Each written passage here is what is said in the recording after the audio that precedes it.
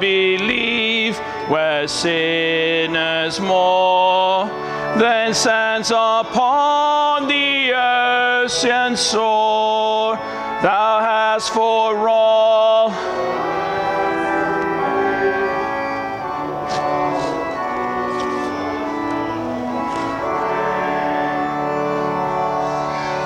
when from the dust of death I rise to claim my mansion in the skies, this then shall be my only plea.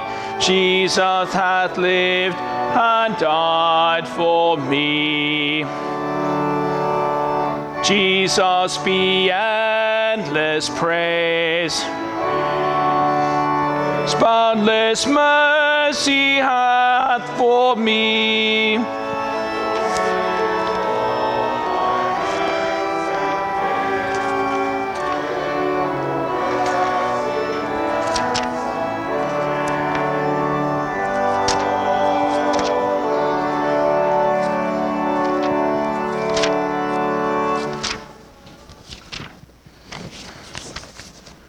In the name of the Father, the Son, and Holy Spirit.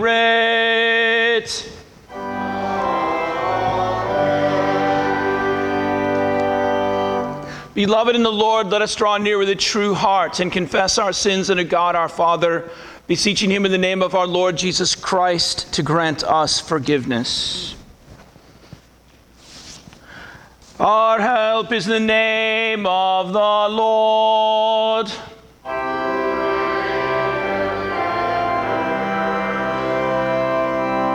I said I will confess my transgressions unto the Lord.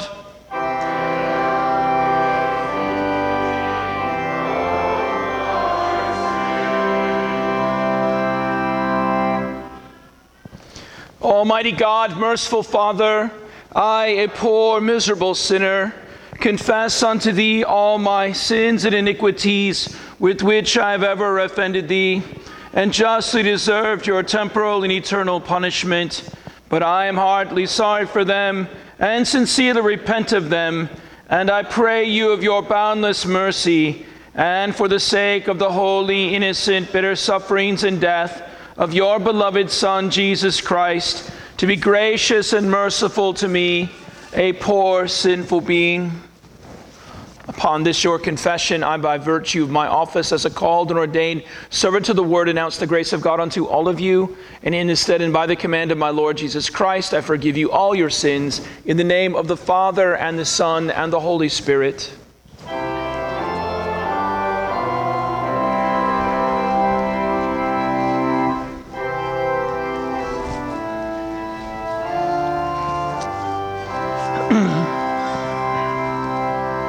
I call to God, and he hears my voice. He redeems my soul in safety.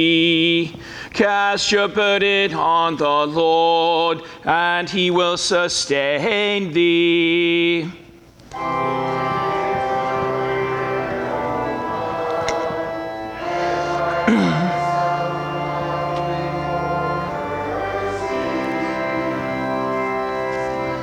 My heart is in anguish within me. The terrors of death have fallen upon me.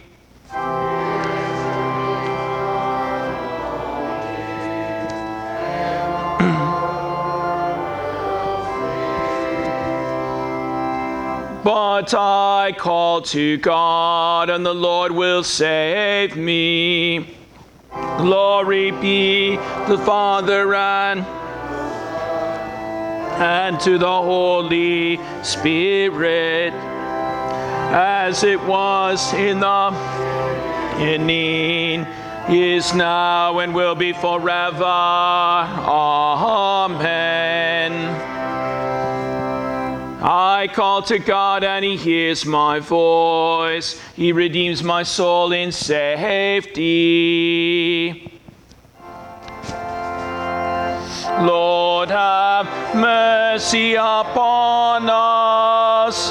Christ, have mercy upon us. Lord, have mercy upon us. Glory be to God on high.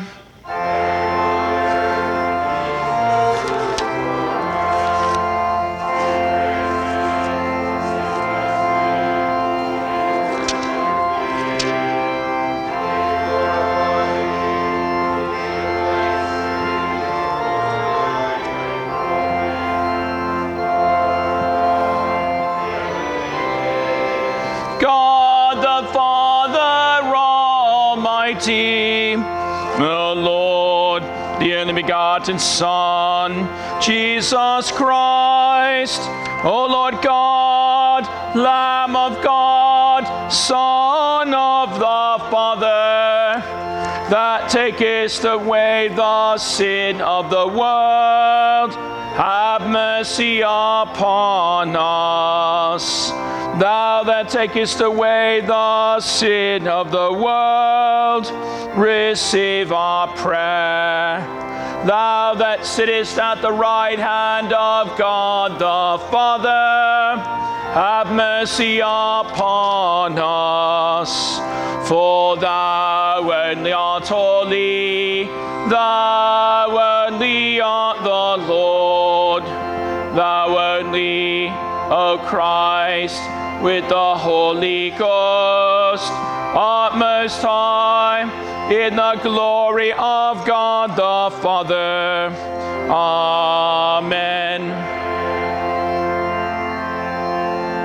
The Lord be with you.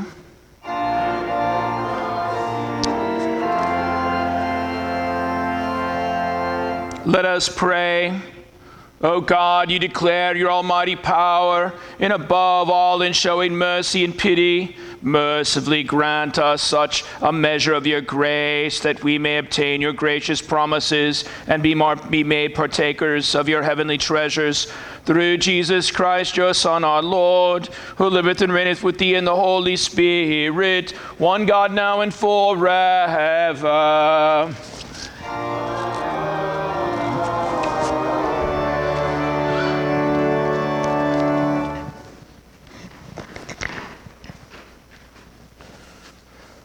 The Old Testament lesson for this, the 10th Sunday after the Trinity, is written in the 8th chapter of the prophet Jeremiah, beginning at the 4th verse.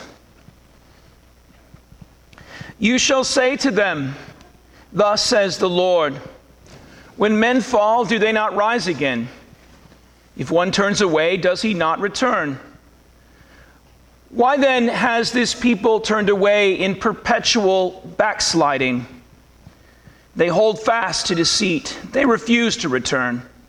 I have paid attention and listened, but they have not spoken rightly.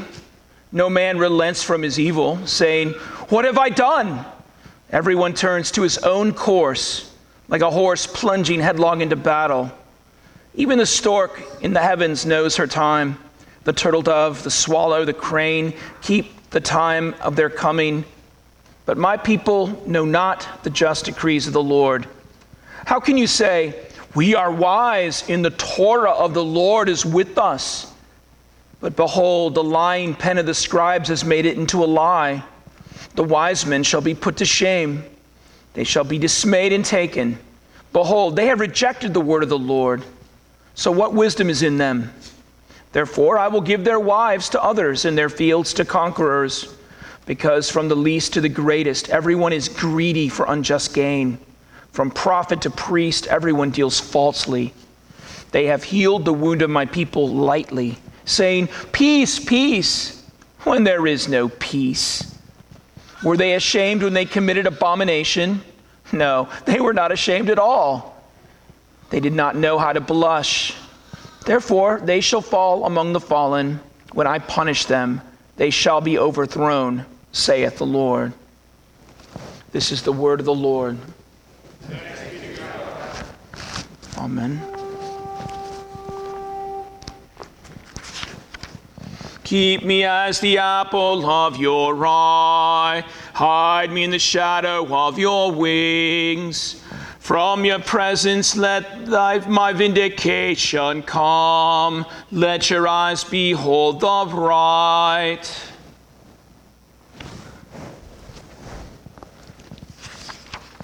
The epistle lesson is written in the 9th chapter of St. Paul's letter to the church at Rome, beginning at the 30th verse. What shall we then say? That the Gentiles did not pursue righteousness, have attained it, that is, the righteousness that is by faith, but that Israel, who pursued the law that would lead to righteousness, did not succeed in reaching that law. Why? Because they did not pursue it by faith, but as it were based on works.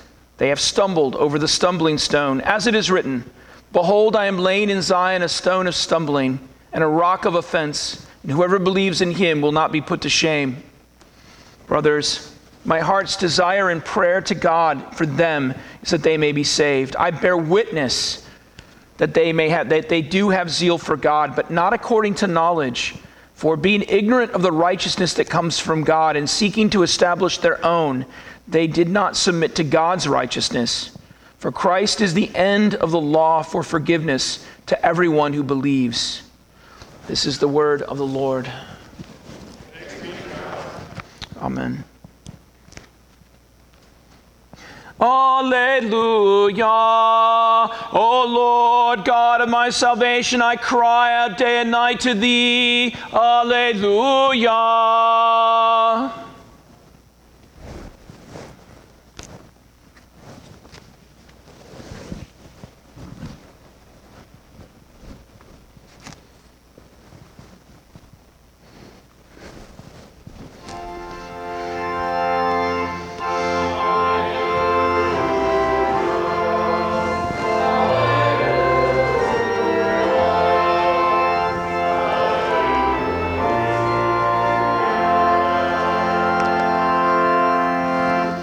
The Holy Gospel is written in the 19th chapter of St. Luke, beginning at the 41st verse.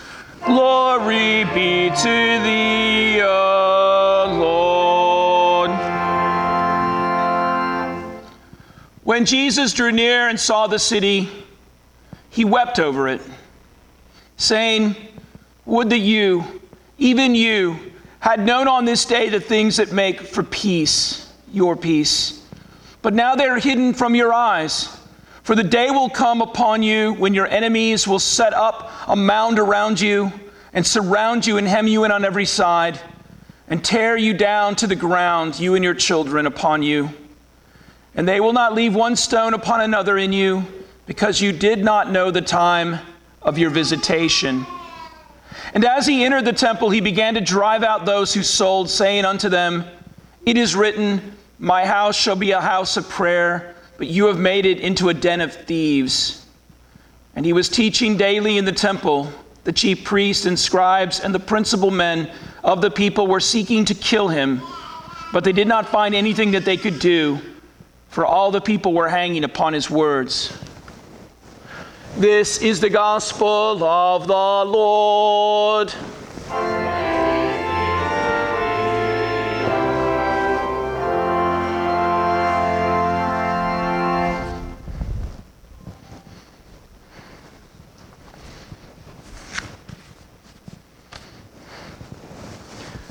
I believe in one God, the Father Almighty, maker of heaven and earth, and all things visible and invisible, and in one Lord Jesus Christ, the only begotten Son of God, begotten of his Father before all worlds, God of God, light of light, very God of very God, begotten, not made, being of one substance with the Father, by whom all things were made, who for us men and for our salvation came down from heaven and was incarnate by the Holy Spirit of the Virgin Mary and was made man, and was crucified also for us under Pontius Pilate. He suffered and was buried, and the third day he rose again according to the Scriptures, and ascended into heaven, and sitteth on the right hand of the Father. And he will come again with glory to judge both the quick and the dead, whose kingdom will have no end. And I believe in the Holy Spirit, the Lord and giver of life, who proceeded from the Father and the Son, who with the Father and the Son together is worshipped and glorified, who spake by the prophets. And I believe in one holy Christian and apostolic church. I acknowledge one baptism for the remission of sins, and I look for the resurrection of the dead and the life of the world to come. Amen.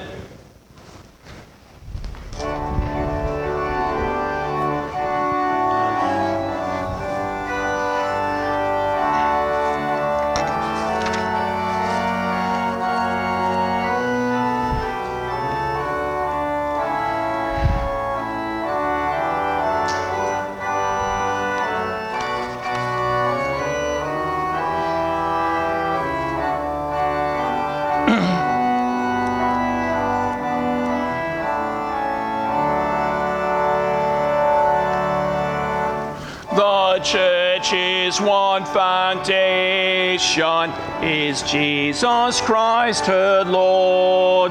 She is his new creation, by water and the word. From heaven he came and sought her, his holy bride. With his own blood he bought her, and for her life he died. Elect from every nation, yet one o'er all the earth. Her charter of salvation, one Lord, one faith, one birth. One holy name she partakes, one holy food, and to one hope she presses with every grace endued. Though with a scornful wonder, by schism rent asunder, by heresy's distress. The cry goes up, how long? And soon the night of weeping shall be the morn of song. Through trial and tribulation and tumult of her war, she awaits the consummation of peace forevermore.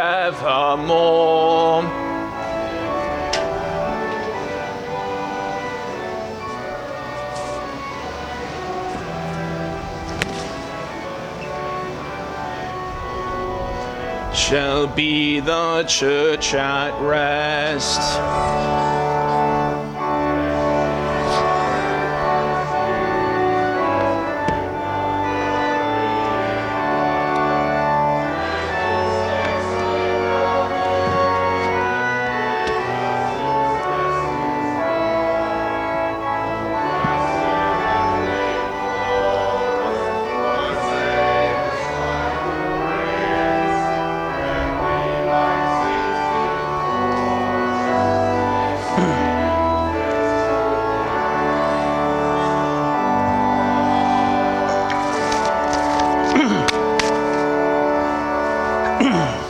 In the name of the Father, and the Son, and the Holy Spirit.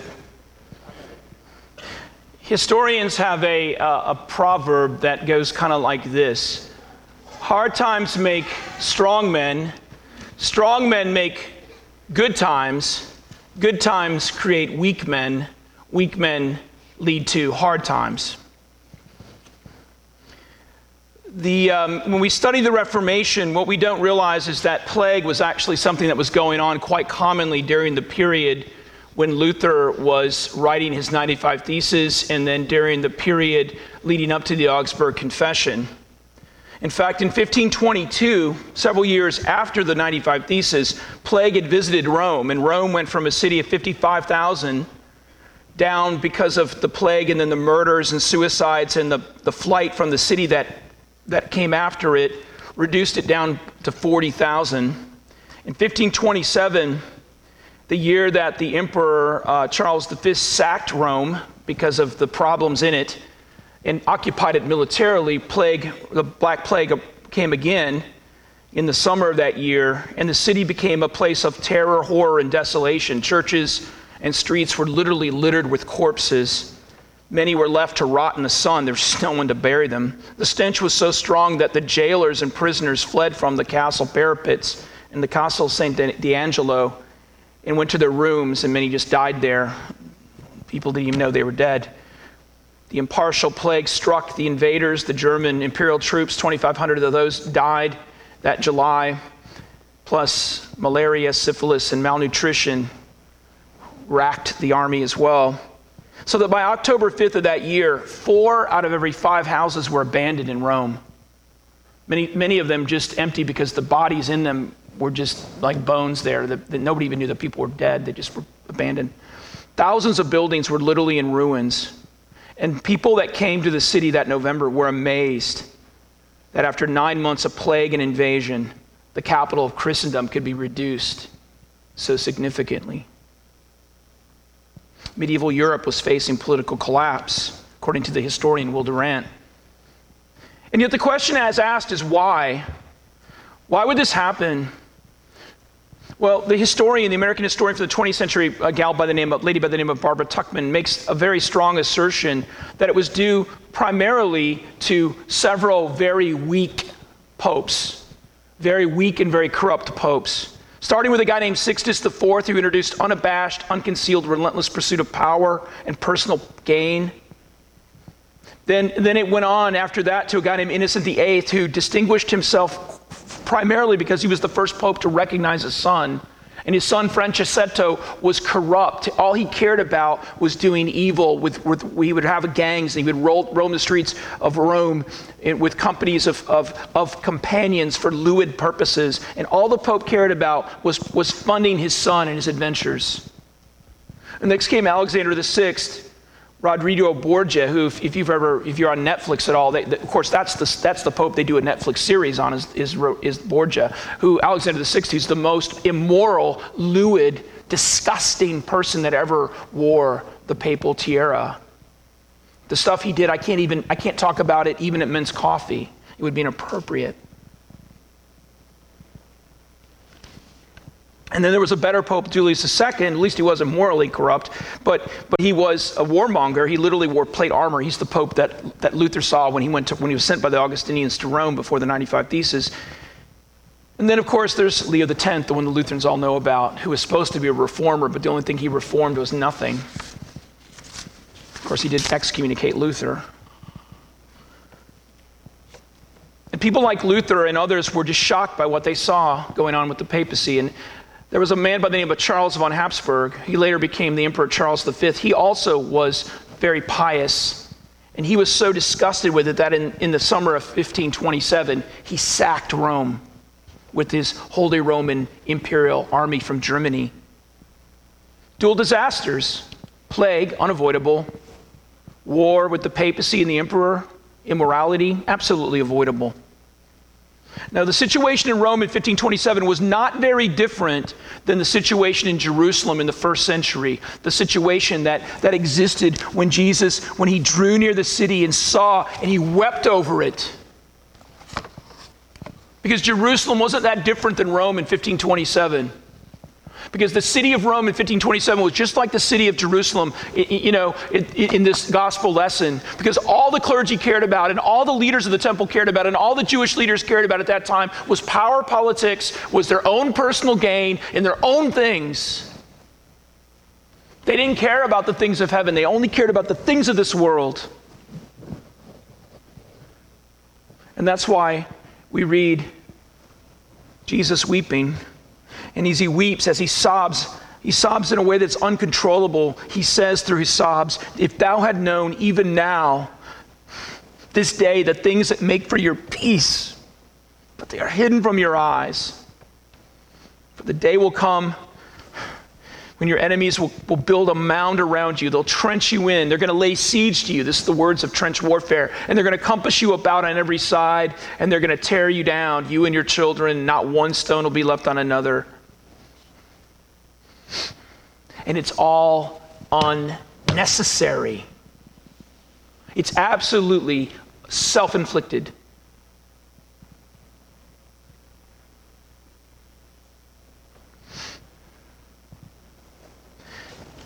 And I wonder if we, Western man, American people, Americans, if we're any different. We who in the last 300 years have never known a famine, we who have been blessed by God more than any other nation in the world, more than any other people in the world, are not very different from Rome of 1527 or Jerusalem of 33. I mean, Jesus throughout his whole ministry rejects worldly priorities. I mean, when Jesus stood on the mountain of the mountain there that Satan brought him up to, that the exceedingly high mountain, he showed him all the kingdoms of the world and all the glory there. And he said, if you will just get down on your knees and you'll just genuflect to me, I will give it all to you. And what did Jesus say? Begone, Satan. You will worship the Lord your God and only him you will serve. Jesus rejected it. But if that deal had been given to the leadership of the temple, when Jesus wept over Jerusalem, they would have accepted the deal. They've been like, yeah, I'm bored. Good, let's do it. Let's go. Let's do it. Now, Jesus makes it really clear that we are not to lay up treasures for ourselves on earth, where moth and rust destroy, where thieves break in and steal, but to lay up for ourselves treasures in heaven, where neither moth nor rust destroys, and where thieves do not break in and steal. For where your treasure is, there your heart will also be. Where your treasure is, there your heart will also be. Where is our heart? What do we treasure? Jerusalem is doing just the opposite. They care about this world. The leaders of the church cared only about this world and its priorities and its things. And that's why Jesus went into the temple and began to cast out those who sold therein. Them that bought, saying unto them, it is written, my house is a house of prayer, but you have made it a den of thieves. I like it better in Matthew. The Matthew accounts, the parallel's better, is more comprehensive. Jesus says, my Father's house is a house of prayer, and you've made it a house of merchandise. You're selling a product rather than giving something free as grace. Den of thieves. Well, the word for thief here is a multiple use word. It's lates in Greek. Lates is used for the man on the cross that dies with Jesus, He's a lates. He's a thief, right? But the word really doesn't do it justice. It's not really robber or thief. It's really more of a revolutionary terrorist. It's one who believes in solving problems through violence. That's what a lates is. That's what a lates is. That's what the Renaissance popes were. They were lates. They were mercenaries about their own things. And I wonder sometimes if that's what the church has become in many ways. Because we're told by Christ in Ephesians 6, we're told by the apostle under the inspiration of the Holy Spirit that we wrestle not against flesh and blood, but against principalities, against powers, against rulers of this present darkness, against the spiritual wickedness in high places, that my enemy is not you. And I am not your enemy. Our enemy is not our fellow man, but it is the demonic. And that's who we fight against. Jesus made this very clear to Pontius Pilate just hours before Pilate crucifies him. And he says, if my kingdom is not of this world, if my kingdom were of this world, my followers would already be fighting. Free translation.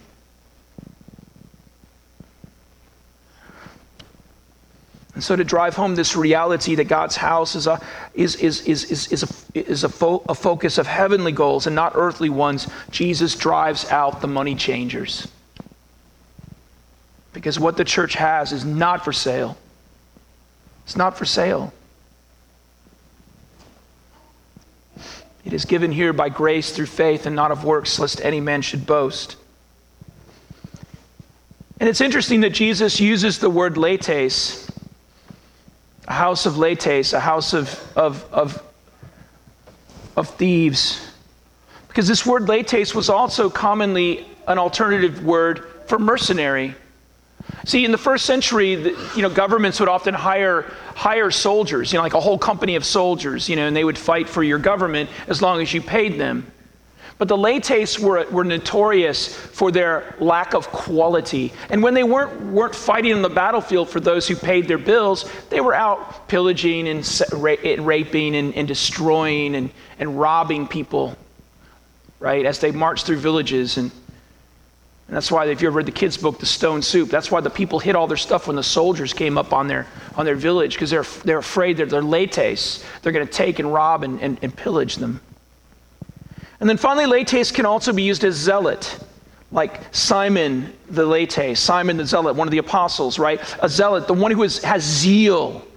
And the zealots in the first century were a Jewish group of people who believed that the best way to drive out the Romans was through terroristic violence. So they had zeal.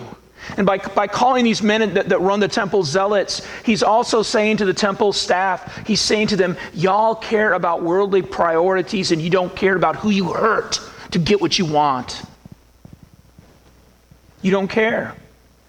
You're zealous for the things of this world, not zealous for the things of God. Yes, the temple clergy, Jesus is saying by implication, they are zealous for themselves. They don't care about the immortal souls of their parishioners.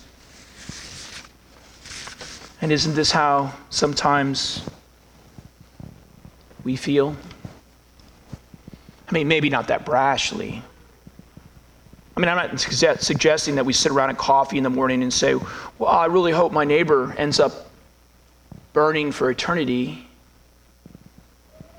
But maybe we just don't give it a thought, right? I want what I want. I don't care. Yes, we sinners are zealous sometimes for things that will bring us worldly advantage while we're blind to the eternal needs of those around us. And if anyone in the clergy has the temerity to suggest this to us, why, we resent it, don't we? I know I do. I resent it. Who does he think he is? I mean, it's natural to resent it. We observe this resentment in today's gospel lesson.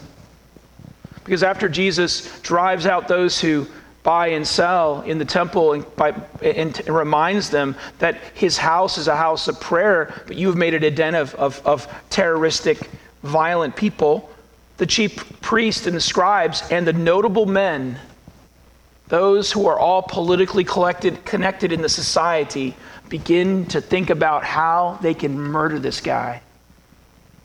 And on Good Friday, they succeeded, kind of, didn't they? They succeeded. And it's interesting, this idea of the Lates is really, really informative of Good Friday as well, because the Romans had a tradition on the Passover Eve of releasing a prisoner that the people would like released. And so Pontius Pilate said, who would you like me to release to you? Would you like me to release to you Jesus of Nazareth or Jesus Barabbas? Because that's what his first name was, Jesus. Do you want Jesus, the Lamb of God, who takes away the sins of the world, the one who is willing to die for you so that you who are dead will live? Or would you rather have the one, Jesus Barabbas, who would murder you in your sleep if he thought he would gain him an advantage and sleep that night himself like a baby?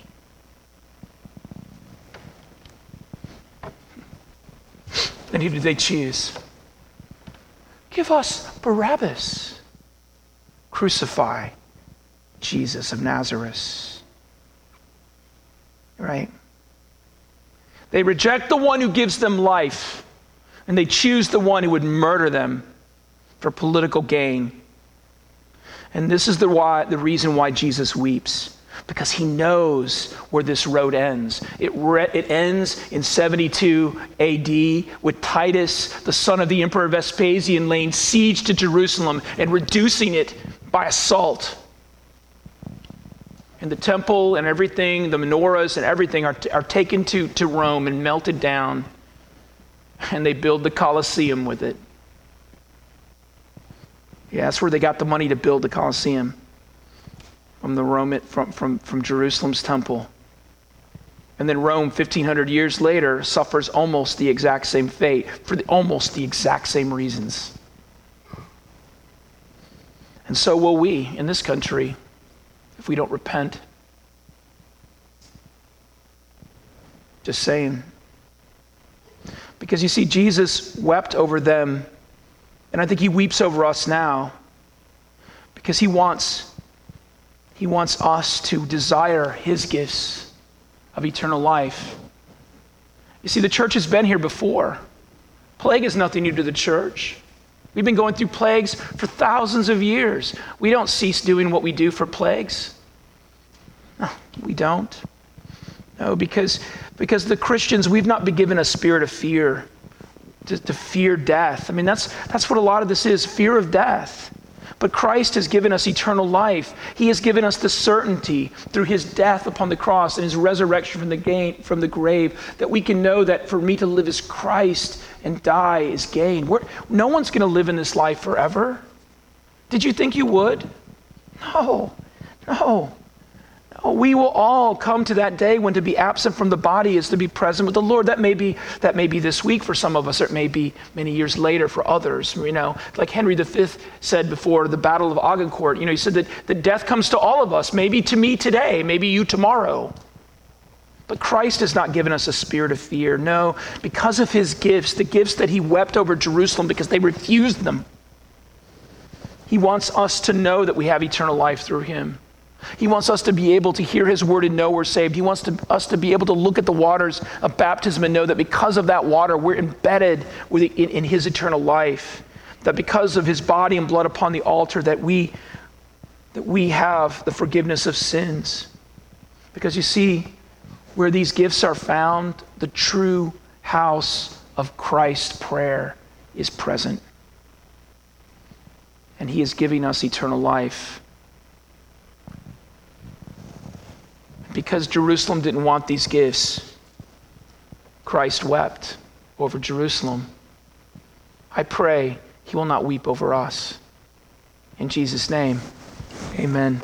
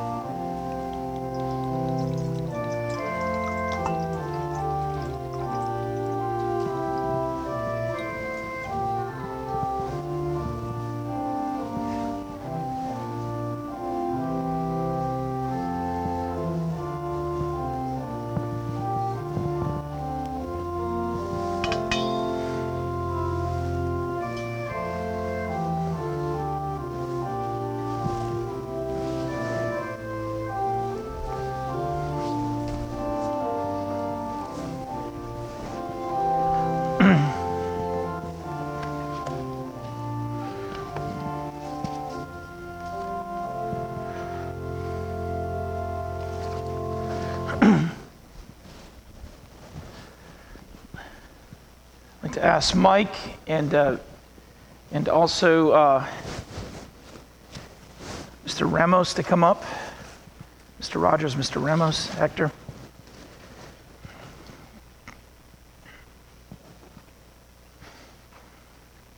Hector is taking over the slot for evangelism and outreach, and Mike is going to be taking over, stepping in as our head usher, and so we will swear them in.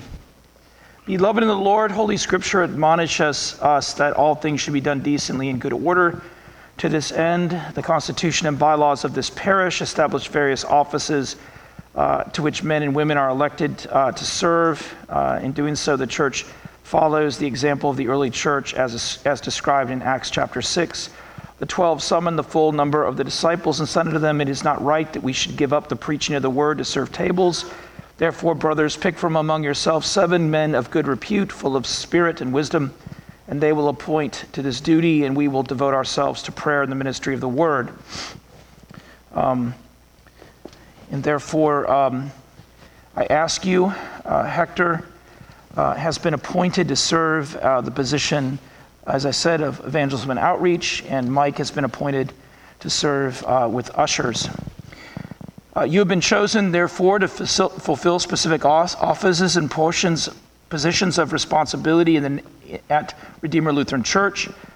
You are to work with the pastors that our life together in Christ may be orderly and pleasing in God's sight.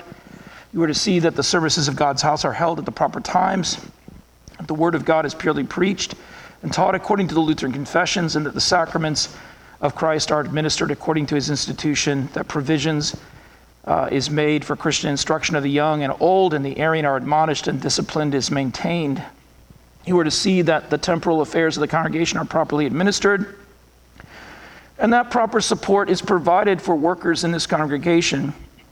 You are to assist in caring for the poor and the sick, in cultivating harmony among the members, and promoting the general welfare of the congregation, and in furthering the kingdom of Christ here and throughout the world. While holiness of life and obedience in Christ are expected of all members of the parish, it is especially important to you as office bearers in the church to show yourselves by word and example to be faithful to him in service and Christian devotion. In the presence of God in this congregation, I therefore ask you, do you accept the offices entrusted to you? Do you promise to faithfully carry out your duties, trusting in the Lord to conform yourselves to his word in accordance with the faith of the Evangelical Lutheran Church? If so, answer, I do. I do. Okay. Beloved in the Lord, you have heard the promises of faithfulness spoken by these men and that have been selected to serve as officers of Redeemer Lutheran Church. Do you promise to support them in their work, to remember them in your prayers, and to work with them to the best of the abilities that God has given you, so that he may be glorified in his work done in your midst? If so, answer, we do. Brothers and sisters in Christ, therefore I now install both Hector and Mike to their offices in your presence, in the name of the Father and the Son and the name of the Holy Ghost. Amen. May the Almighty and merciful God strengthen you in your offices so that you may be good and faithful stewards to the glory of his name and to the good of his people. Let us pray. O Lord, Heavenly Father, we give you thanks that you have raised up these servants to work among your people. We humbly implore you to grant them by your Holy Spirit the gifts needed for faithful carrying out of their task, most especially wisdom and strength and willing hearts. Let your blessing rest upon this congregation. Strengthen the faith, quicken the love, and enkindle the zeal of its members, that your name may be glorified, and that here and in all places under heaven the kingdom of your Son may be advanced. We remember with thanksgiving those who have faithfully served your people, and how have they now completed their time of service. We pray that in the end of days we, with all your faithful people, may hear your voice saying unto us, "Come, you who are blessed of my Father, inherit the kingdom of heaven prepared to you from the foundations of the world." Through Jesus Christ, your Son, our Lord, now we pray, who lives and reigns with the Holy Spirit, one God, now and forever. Amen. So go in the name of the Lord, be steadfast, immovable, always abounding in the work of the Lord, knowing that in the Lord your labors are never in vain, that the Almighty and most merciful God, the Father, Son, and Holy Spirit, may he bless and preserve you. Amen.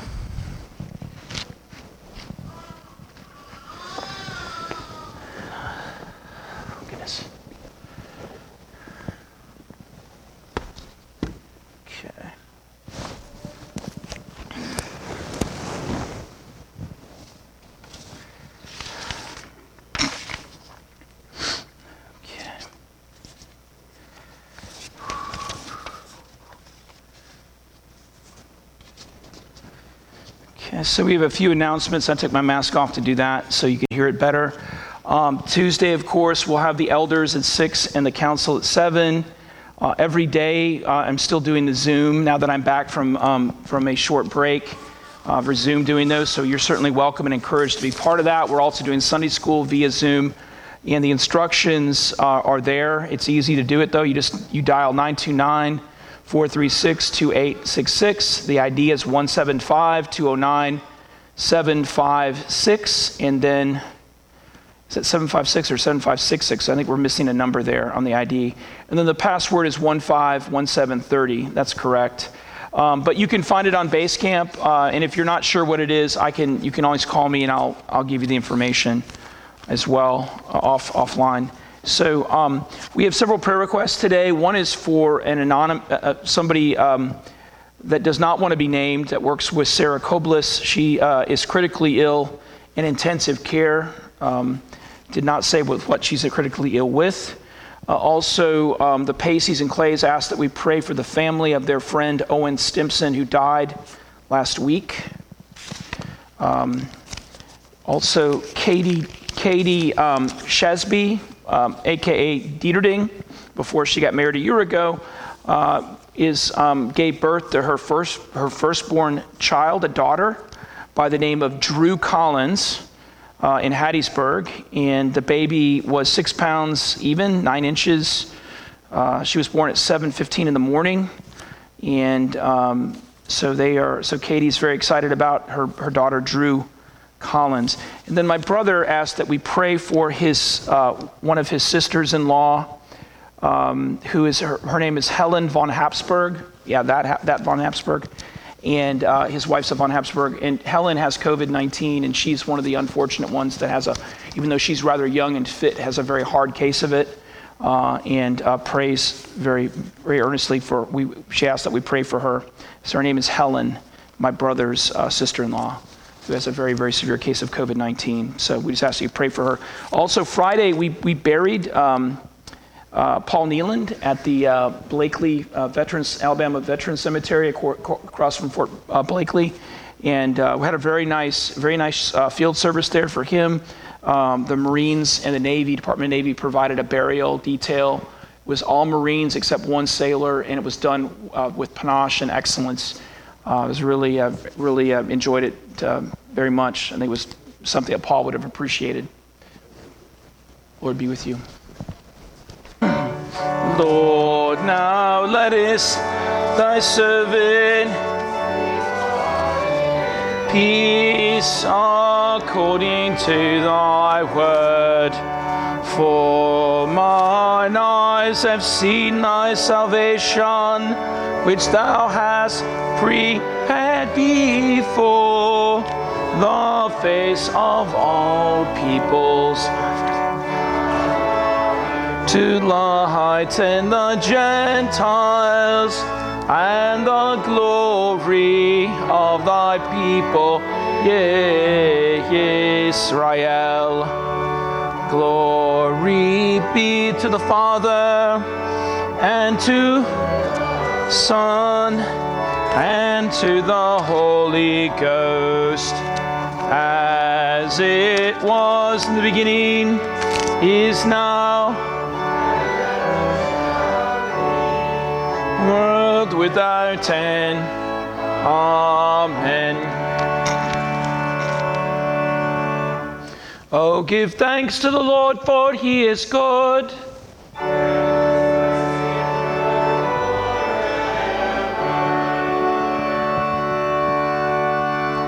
We give thanks to the Almighty God, that thou hast refreshed us through this salutary gift, and we beseech thee that of thy mercy thou wouldst strengthen us in the same in faith towards thee, and in fervent love towards one another, through Jesus Christ thy Son, our Lord, who liveth and reigneth with thee, and the Holy Ghost, ever one God, now and forever.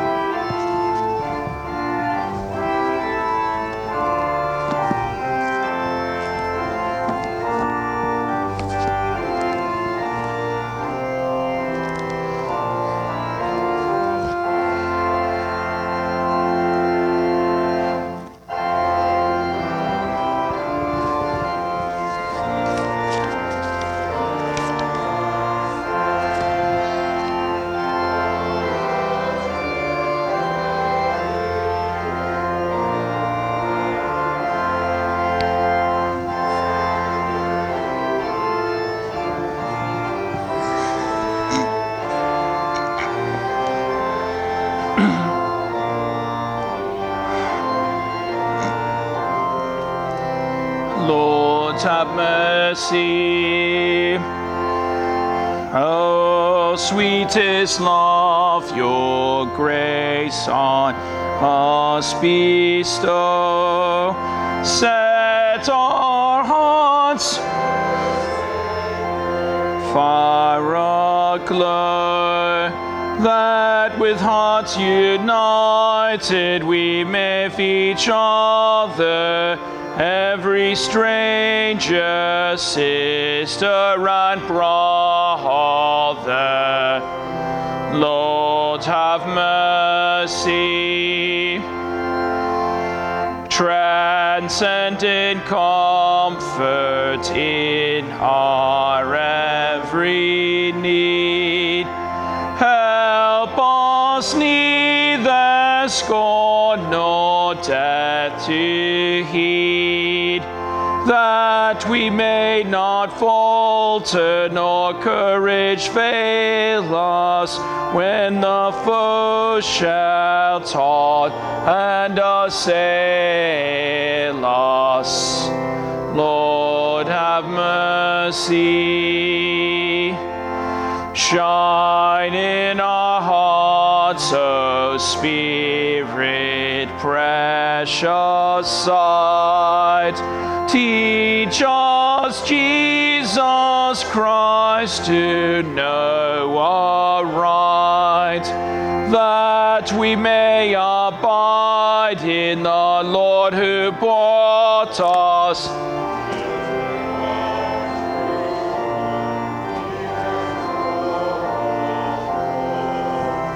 Lord, have mercy. Amen.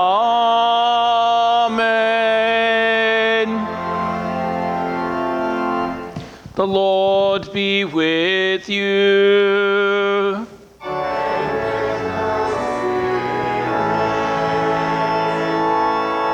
Bless we the Lord.